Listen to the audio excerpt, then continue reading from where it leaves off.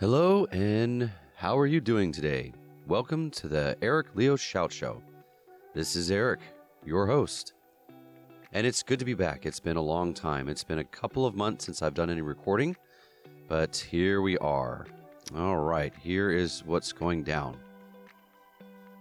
One thing that I want to speak about today is very personal as well as professional.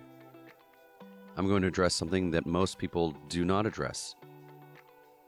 I actually have tinnitus, or tinnitus, as some people pronounce it. It's a constant buzzing and or ringing, hissing in the ears. Over the years, I've come to realize a few things about it. It gets worse if you honestly don't take care of yourself.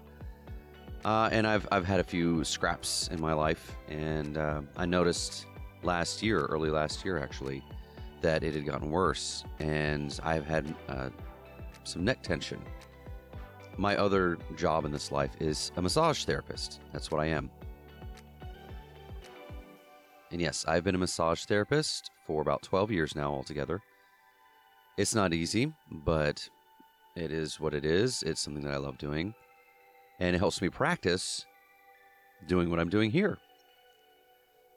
I know that a lot of people suffer from tinnitus. And it's harder when you're sitting in a studio trying to listen to nuances, inflections, things that are supposed to be very quiet. And when you're in a room like I am now, it's amplified because you can hear it. So for anybody that's listening out there, there are ways to help yourself out. One of which is turn down the volume on everything, which I love music. I love movies. I love poetry. I love sound. I love everything to do with sound, but I have learned to actually turn certain things off, like the television. Like, when I'm in the car, I don't turn on the radio as much or listen to music. I love doing that, but sometimes you just need a break. That's just my thoughts on that for this morning. Also, there's several other things you can do to help alleviate tinnitus. Stay away from tobacco, alcohol. Those things are just not good for you in excess anyway. Smoking's bad for you. Some recording artists smoke to roughen their voices, give them an edge, which, if your health's worth your career, well, that's in you. That's on you. So, stretch and exercise, because that improves circulation. Stretching's good, especially in the neck and shoulders. And that just helps keeps everything loose, because the more I notice I stretch, the better off I am.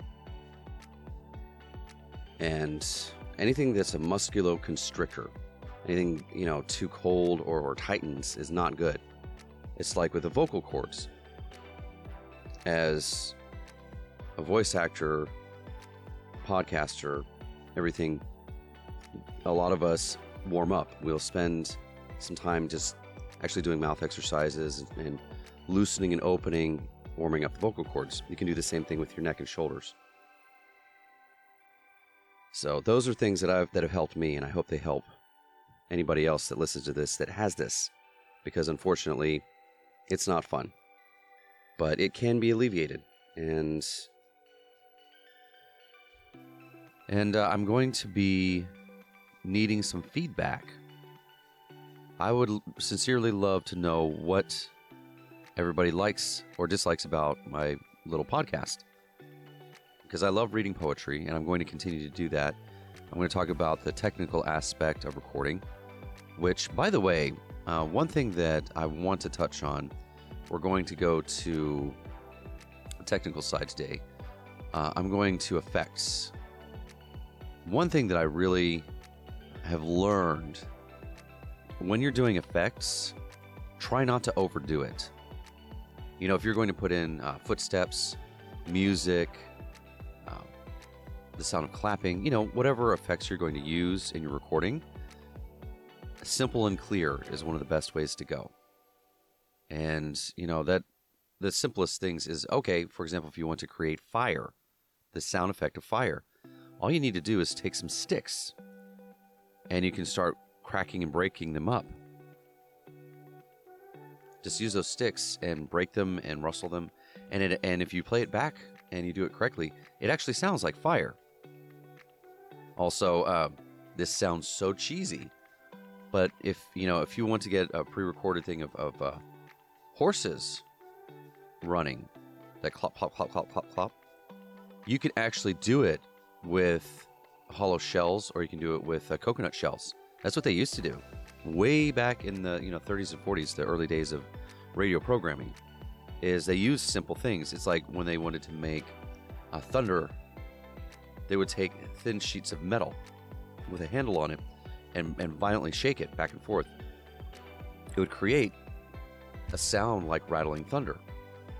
Well, they worked with what they had, so I thought that was pretty neat. Sound effect has come a long way, of course, because we have so many programs that can create, all these different things, but way back in the day, they worked with what they had. And those are my thoughts on that. There's something else I want to touch on today, is floor noise. I'm going to talk about just a general thing. If you're just starting out doing this, or if you're a veteran, maybe you can agree, have a few tips. I don't know. One thing that is one of the most important things to build your quality in recording is your floor noise. And that is simply the ambient sounds that go on around you that can be picked up by the microphone. There are many recording artists that are in a closet. They use closet space because it's an enclosed area. You can use all kinds of material to dampen the sound, and it stays, you can pick up dog barking and cars passing by and even airplanes. I've picked up a couple of airplanes on my recordings. That was way back in the day when I was actually my kitchen table. Oh boy, let me tell you, you can definitely tell you progressed when you look back and go, that's what I really did. Oh, wow. My very first microphone, I bought it on eBay. It was like less than $15. And I got what I paid for. It was the most horrible recording mic ever. It was just junk.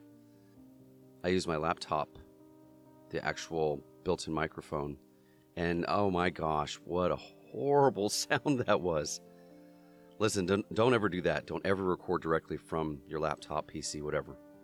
That does not work.